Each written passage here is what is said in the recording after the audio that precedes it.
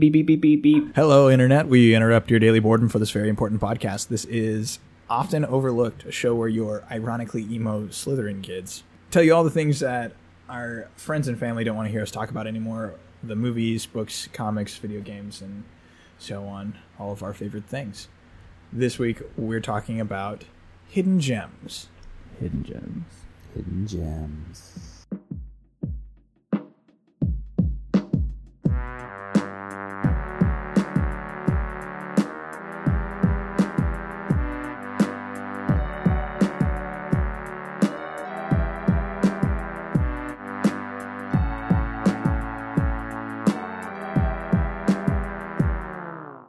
Hidden gems.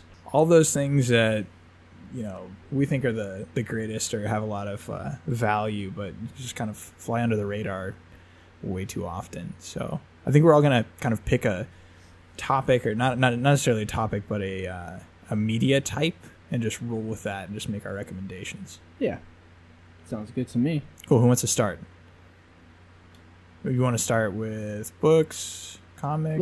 Let's start with TV? Jeffrey. What you I got, would man? be more than happy to. Yeah, let's do that. I'm going to start with my hidden gem of the week, and not of the week, sorry, of the episode. Really quickly, I don't want to get like all Webster's dictionary, but I found this interesting thing. Hidden gems, an idiom which means something which is extremely outstanding and not many people know about. And like Alex was saying, it's just really cool to think about that. Like, in all the media that we intake, there's so much that we can't get to, and there's so many things that other people would probably love but just have never heard of. And so I think it's cool that to do this, and that is outstanding and not a lot of people know about. Yeah, like and you are our audience with... our podcast. Exactly. our podcast of stout hearts and like minds might find entertaining, since we individually at some point have found each one of the things that are about to be mentioned entertaining or holding some sort of downright necessary valuable consumption. Yeah. And I mean, even if you have heard of some of these things, we hope that there's at least one thing that you pick up and you think is awesome and that you roll with. So the first one I'm going to do is a comic book, actually. Anyone that knows me knows that I absolutely love comic books. I always have since I was a little kid. It was a lot of Marvel, a lot of DC, all these superheroes, and my comic book loves have changed a lot over the years and have become a lot more focused. And the one that I would say kind of flat out is my all-time favorite comic book is definitely a hidden gem, and that's called Mouse Guard. I know I've talked about this a lot to Seth, and he has heard me ramble on about it. And it's amazing. 100%. So I don't know have you ever heard about it, Alex? I've heard about it. I haven't read any, so I'm interested to dive in. It's absolutely amazing, like 100%. If you have not checked it out, definitely do. Mouse Guard is a comic series by David Peterson. Just really briefly, here's a nice little summary. Mouse Guard is set in a world of sentient mice who live in a medieval era, paralleling the same age in human history. Though in this world, there's no humans. And so what makes it so fascinating and so cool is the story is very much like a medieval epic. There's the Mouse Guard, which are, these guard mice with, little swords and cloaks. And, they go to protect all these mice. And it's just such a fascinating story. Not to mention that, but also the art is gorgeous. I've read so many comics over the years, and this one in particular just continues to stand out to me. It's very much like almost like a Disney movie, with animals meets Game of Thrones or Lord of the Rings, to where, it has, all these amazing aspects, and it's not known very well. I mean, I've talked to a decent amount of people that will know it, but I've had so many conversations where I bring it up and people just have no idea about it. So what kind of audience is it targeted at? Is it an adult kind of thing, or is it a kids kind of thing, or like does it span a lot? Like where's it targeted? It's very interesting that you bring that up, because it's kind of touted as a kids or a young adult book, but there's a lot of instances in it where it does take a little bit more of a mature turn. Like nothing intense. Like it's cool for all ages. Like I would highly recommend it to anyone. But there are very kind of chivalrous and very medieval aspects to it that make it just a unique story. And the whole time, there's these very humanized characters in a location where there's no humans. But the whole time, you have to remember that they're these adorable little mice. And I think that's like part of what it comes down to, is that it's just so cute and adorable. But then you read it and it has this amazing story. And so it's just this cool, little hidden gem there that I personally love and I would recommend to literally anybody. Yeah. I just got a copy for my dad and I gave it to him and he's actually liking it. Awesome. And so Sweet. It's definitely a good resource for DMs and stuff too, because the little of Mouse Guard that I have read through, like, I didn't get all the way through a lot of it because I had to stop and like go and write down ideas that it gave me for my D&D games. It's like, it's so creatively inspiring because it's just an interesting concept.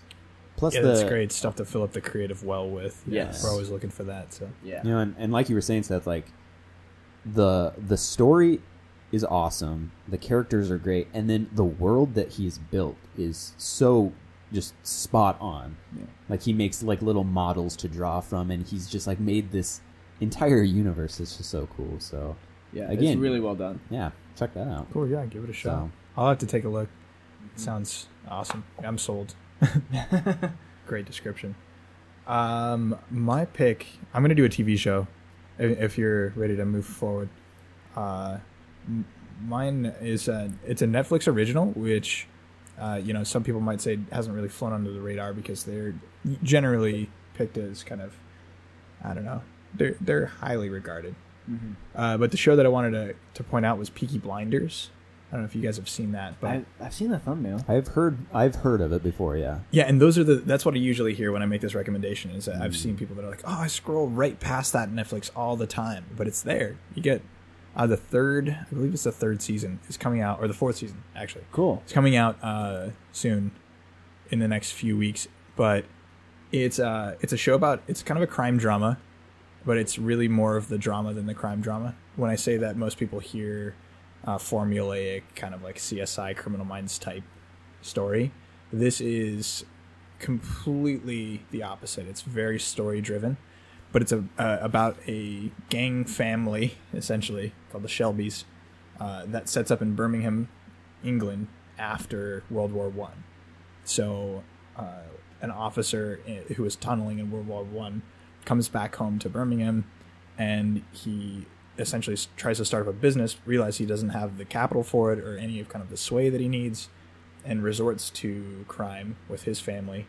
But it jumps right into, they have already been back for a while.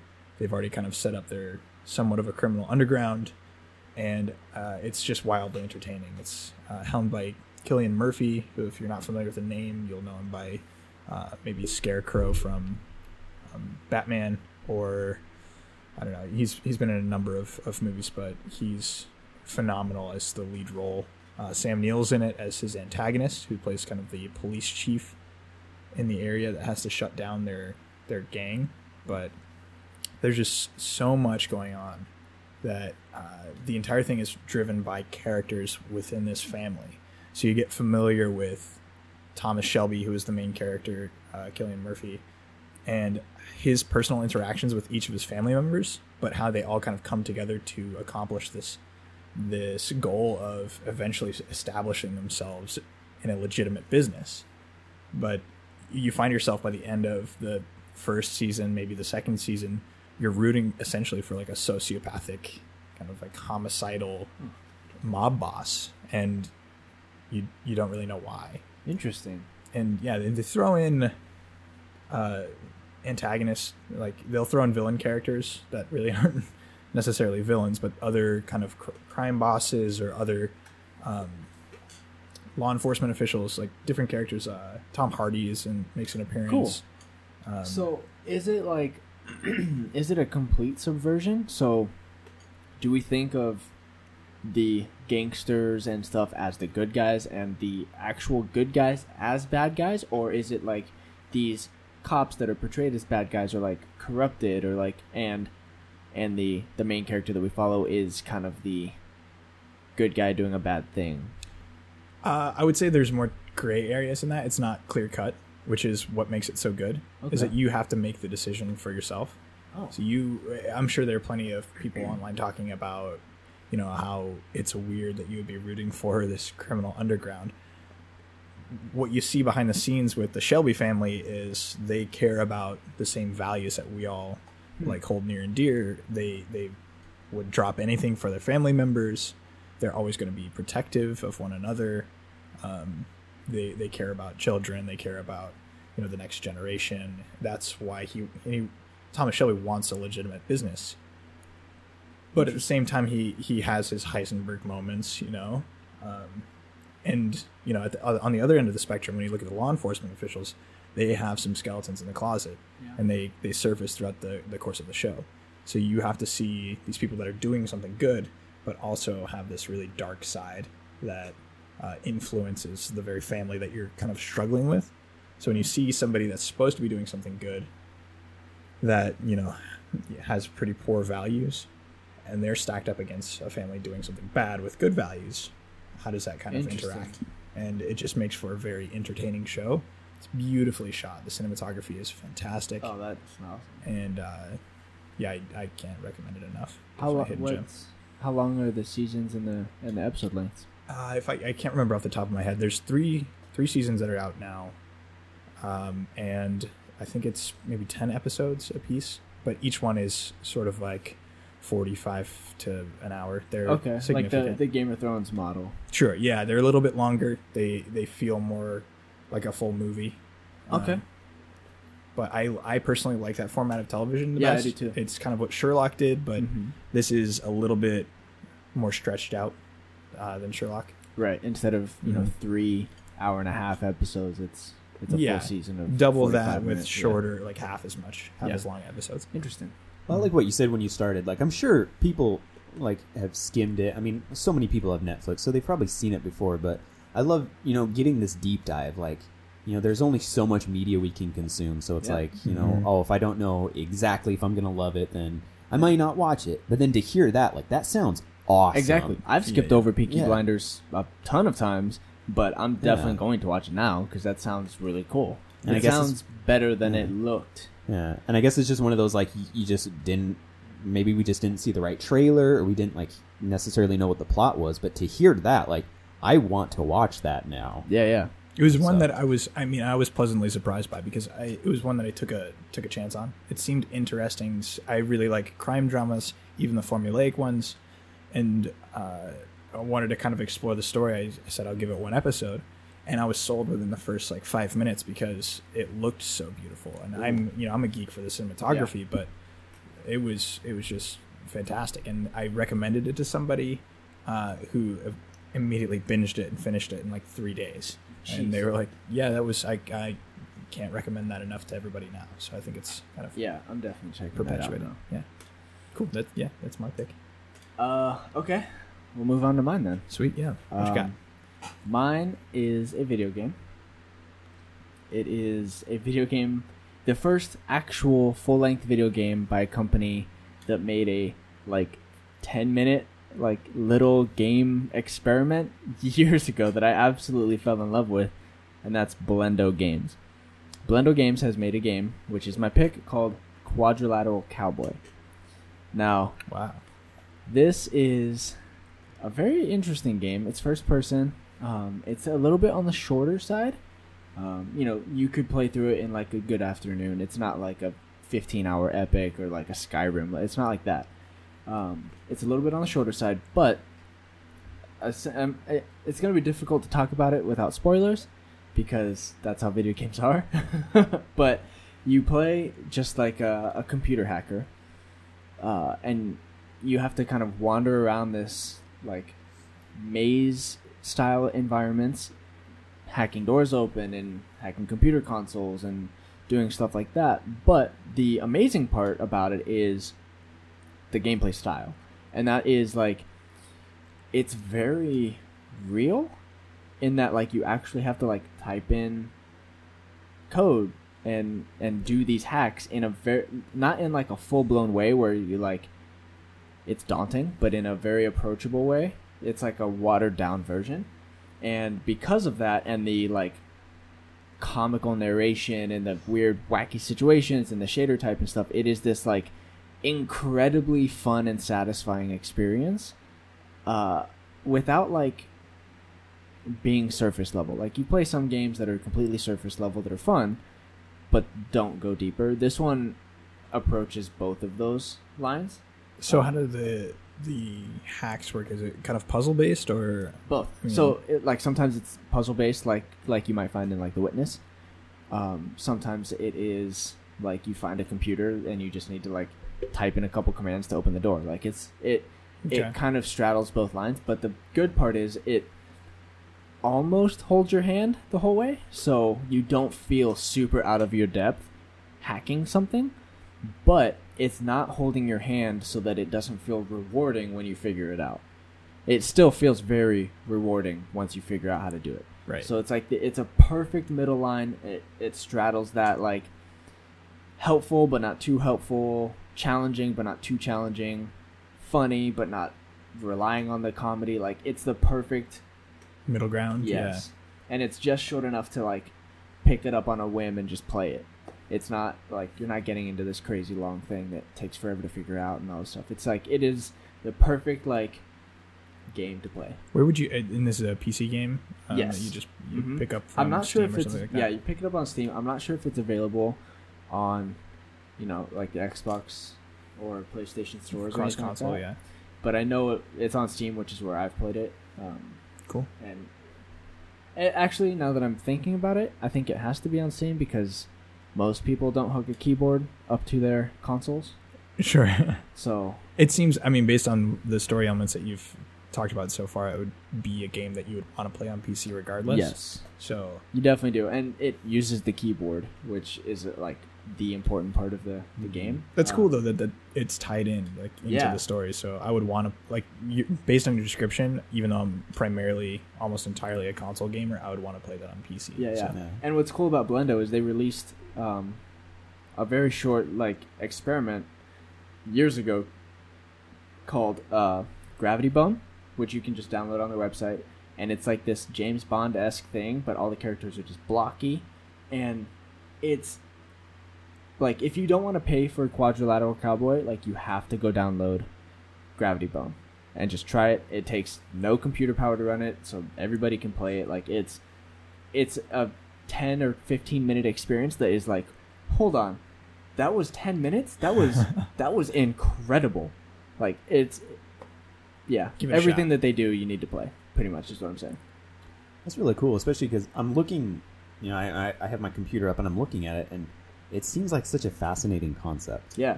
And especially as I get older, when I was younger, I loved like all hack and slash and all these, but I've gotten so much more into like indie puzzle games. Yeah. And especially kind of the first person simulator games almost, just for some reason have hit me a lot stronger now. And I love it when games can do that and when they can really immerse you into something.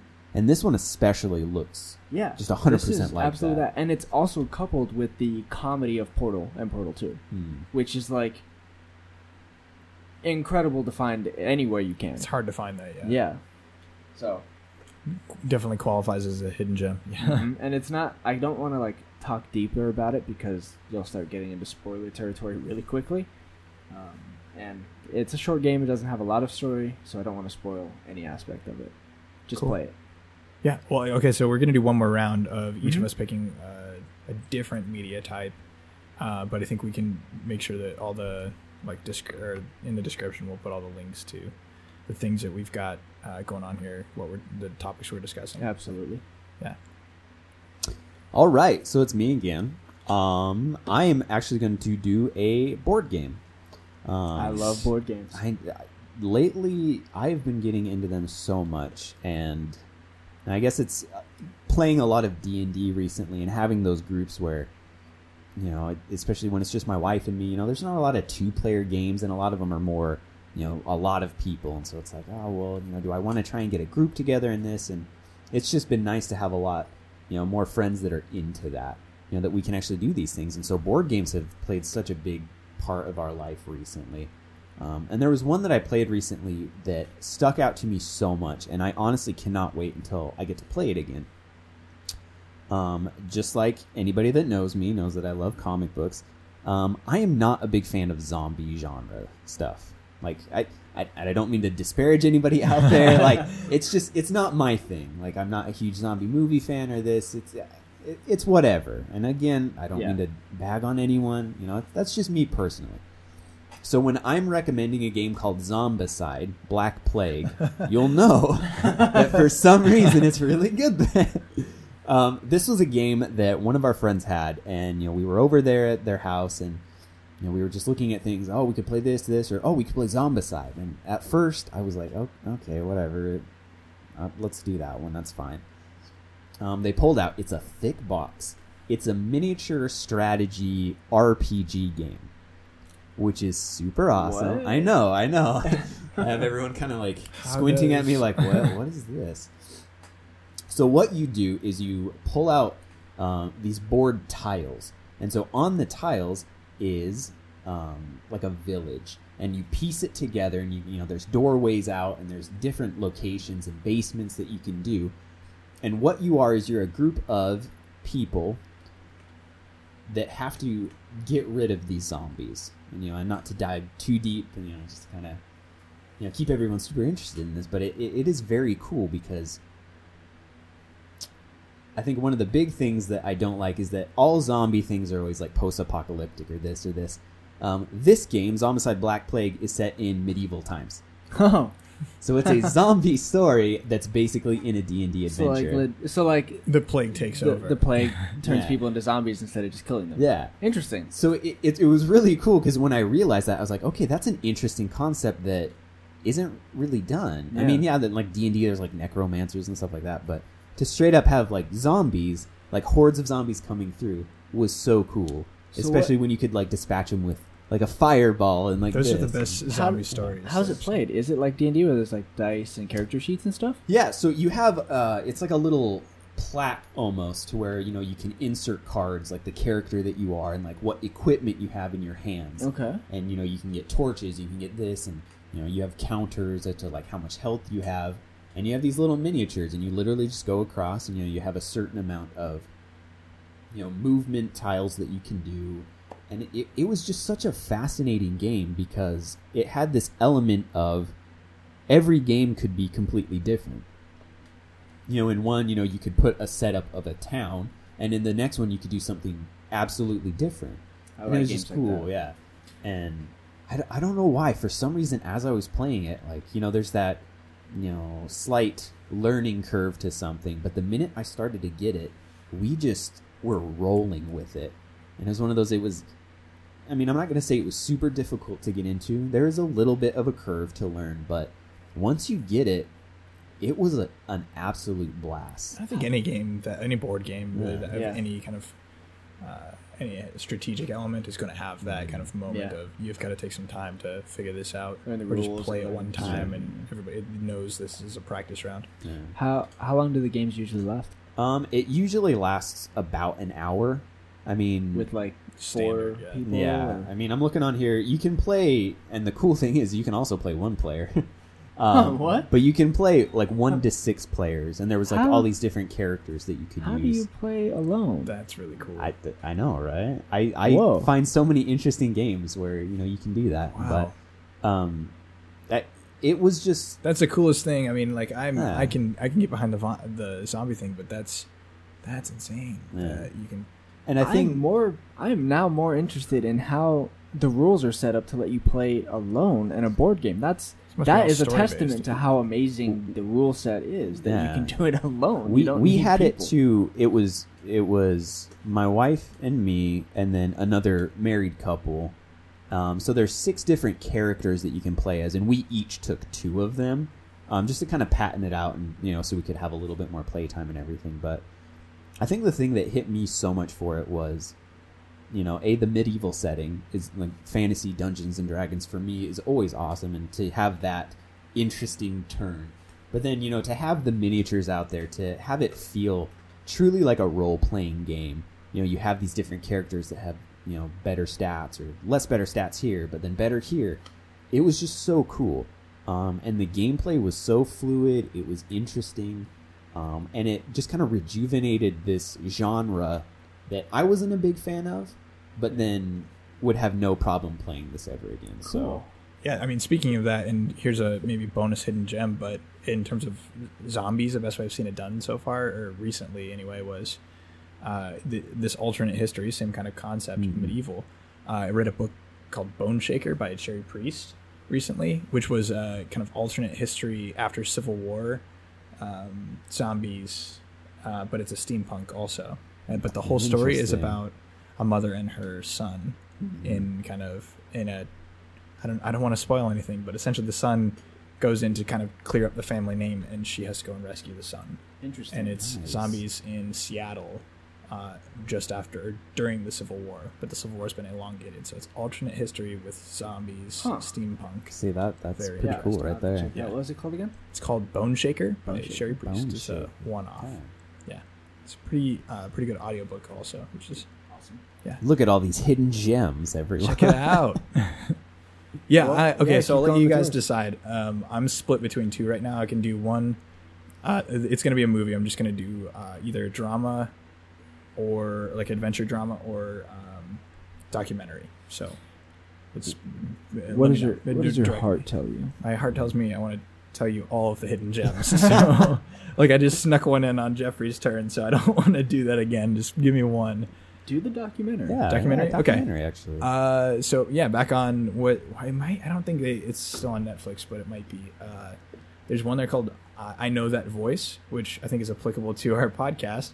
But "I Know That Voice" is about voice actors. Oh. It's an entire documentary with just basically everybody that you would recognize from the voice acting world. They get little snippets from Mark Hamill. They get little Whoa. snippets from basically anybody that has played a recognizable character. Rocky and Bullwinkle, Powderpuff Girls, Bender, everyone. Cool. So, and the entire thing is, what is the voice acting industry all about, and kind of how do they form these characters when you've got to be in a booth all day and consistent with it every time that you do this. How do you make a character that's recognizable and kind of people can make a connection with based That's off of the script? fascinating. I've always wondered about that kind of thing. It's like, how do they stay so consistent in like a booth? I'm definitely gonna watch that. Looking online, it looks like you can buy it on iTunes or Amazon Video. I don't think it's on Netflix anymore. I'm also looking at all the people in this, and it's like jaw dropping, like all the Yeah. people they were able to get. Yeah, that's awesome. I'm Yeah. definitely checking. You Wow. definitely recognize people like Tara Strong or Billy West, but the main guy, I think the guy that put it together was John DiMaggio, who is huge. He voiced Bender. He voiced Jake, Marcus I think. Phoenix Jake from the dog. Marcus Phoenix, yeah, Jake the dog. Yeah, he's he's- a big voice actor. one of the penguins in Madagascar. He's been all over the place.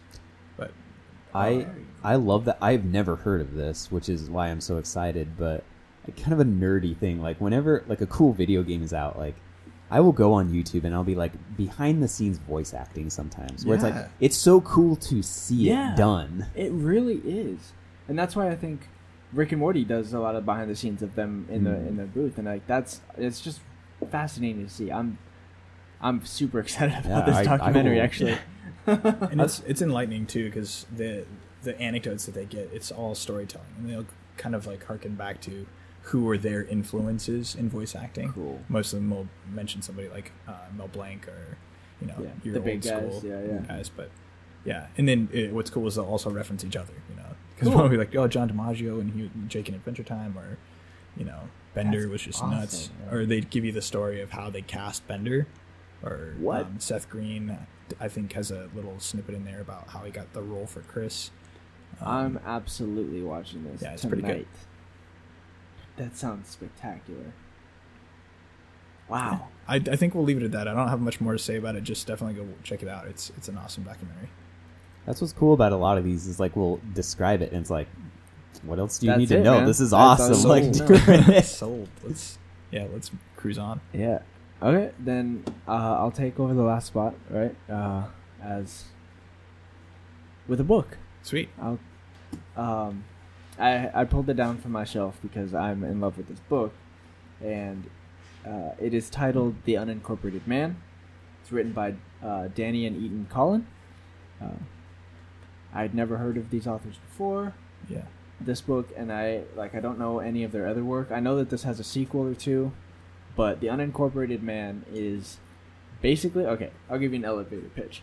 It's science fiction on the borderline of hard sci-fi. It kind of butts up right up against that genre. So basically, it's about a guy. He's a billionaire in nowadays, like 2020s, I think. Finds out he's got a disease. Cryogenically freezes himself. Puts himself in a like this huge stone sarcophagus, kind of, with his cryogenics. Buries himself in a mountain. 100 years or 200 years goes by. It's not overtly clear. It just says like in the not Later so on. distant future. Yeah, it's like it's about 100 to 200 years. A company discovers him in this mountain. He gets brought back to life and realizes that everybody in the world, they have moved from a business is an incorporated entity and people are doing their things to everything is incorporated. The people are the incorporated things now. So companies will invest in you based on, intelligence or whatever, and they will like fund your education in this area and like move you along in a career based on like what they want to pay for. So everybody is incorporated, and basically you just work for this company who paid for your education and your living and all that stuff until you can afford to buy 51% of your own stock, and then you can do whatever you want. And That's crazy. it's a very interesting world, and he wakes up as the only person left that's not incorporated. So he has this like crazy amount of like freedom and notoriety, and also is entombed because he can't do anything because he doesn't have stock. He can't buy cars. He can't like function in society. Yeah. But he's also like this mega celebrity with all this wealth. So it's like this weird juxtaposition of being above everything but also not able to participate. It's extremely interesting, really well thought out and really well developed world. And It seems like a really unique idea. yeah, It's funny because I feel like as a society we're moving both toward that and away from it simultaneously with like influencers, because everything now is becoming privatized, but at the same time you can see with kind of like, if you look at YouTube, it kind of seems like this. That's a really entertaining story idea. and it's not only is it good sci-fi, but it's also really good social commentary at the same time, which science fiction tends to be, but it's social commentary from a very unique perspective. And sci-fi's social commentary is like hit or miss. Yeah, that's true. Yeah. It's very interesting. It was one of those that I couldn't put down. So Cool. Yeah, looking forward to it. yeah, I'm not even generally always take your book recommendations. So They've been fantastic so far. yeah. So. This is one. Yeah, it's interesting. It's start not to check it out. Yeah, I The wouldn't- Unincorporated Man. Unincorporated Man, and it has a sequel, The Unincorporated War, which in my opinion is not nearly as interesting. Okay. Well, I know how difficult it could be to write a book with another person. Yeah. Even coming up with short story ideas with like one other person is incredibly difficult. Yeah, and this one, I was shocked to see that it had a sequel because it is a self-contained story. It doesn't like, it's not like a trilogy where like you end the book partway through the story. It wraps up. Everything's like at a place that the story could be finished. I think that's like a recommendation, or not a recommendation. It's a requirement now, rather, for publishers, is that Really? your first novel in a series has to stand alone. Yeah, Um, that's interesting. I mean, if I you look don't at- like that. I don't either. Just because I really enjoy series, and considering how many people like things like Game of Thrones and Harry Potter and things like that, you'd imagine that they'd put a little bit more faith in the ability of an author to kind of carry that story. Yeah. But if you also take a look at pretty standard trilogies, your first book acts as a complete 3-act structure, but it also holistically acts as the act one. Yeah. So, Red Rising, for instance, which we definitely need to talk about we will. in an episode. Especially before Howlerfest, Yeah. which is in January. Okay, yeah. So take a look at that, for instance. The first one acts as its own book, but you can tell right at the end, it's like, this is going to be a trilogy, if not more, and it turned out to be both. So Yeah. So, Unincorporated Man, check it out. yeah, definitely. I don't know if it's an audiobook, but it's a good paperback to pick up. Awesome. Cool. Yeah, with that, let's wrap this up. I want to point out that we'll start doing these hidden gems more often, possibly even at the end of episodes if we've got, one hidden gem we want to toss out and be like, check this thing out, it's awesome. A lot of people don't know about it, and then we'll kind of pepper those in wherever. Yeah, maybe if we have one, we'll just toss it in at the end. Like you guys have a hidden gem this week, maybe we all will, and then we'll maybe we'll make an episode. Yeah, real quick. I mean, especially like we've talked about, there's so much media out there. Yes. And we go through, we talk about movies, we talk about games and books and comics and all these things, and there's so much out there that, you can't get to everything. Exactly. So, I mean, hey, if you like what we're doing here, if you like the recommendations that we've given you, like, there's always great things out there. Yeah, and if you want to hop in and give us some recommendations, like, I'm always looking for new science fiction. I was literally about to say, like, send us hidden Yeah. gems. Like, we would give love us your to learn and to know. hashtag hidden gems. Yeah, find us on social media. We're there. We're on all of your standard platforms. And give us some recommendations. We'll share it up, start a conversation. Let's get talking about these hidden gems. It's the only way we can kind of like see the coolest story that's out there. Yeah, exactly. With that, guys, I'd like to give a shout out to our musical intro. It's written by Andrew Applepie. Check him out on YouTube, on SoundCloud. He's amazing. Let us use the intro. Yeah, really good stuff. Yeah. Hey guys, I do have a question though. Like before we wrap up, like it's been on my mind lately. Okay. If a group of larger ants and a group of shorter ants were fighting over a chunk of cheese, and the shorter ants lost, would that mean we would have lactose intolerant ants? No. Hashtag bad dad joke, everyone. No, That's pretty good. That's pretty good. No, don't encourage him. It's awful. I'm getting sold more and more every week. I cannot lie. It's just gonna get worse and worse, everyone. We now return you to your regularly scheduled boredom.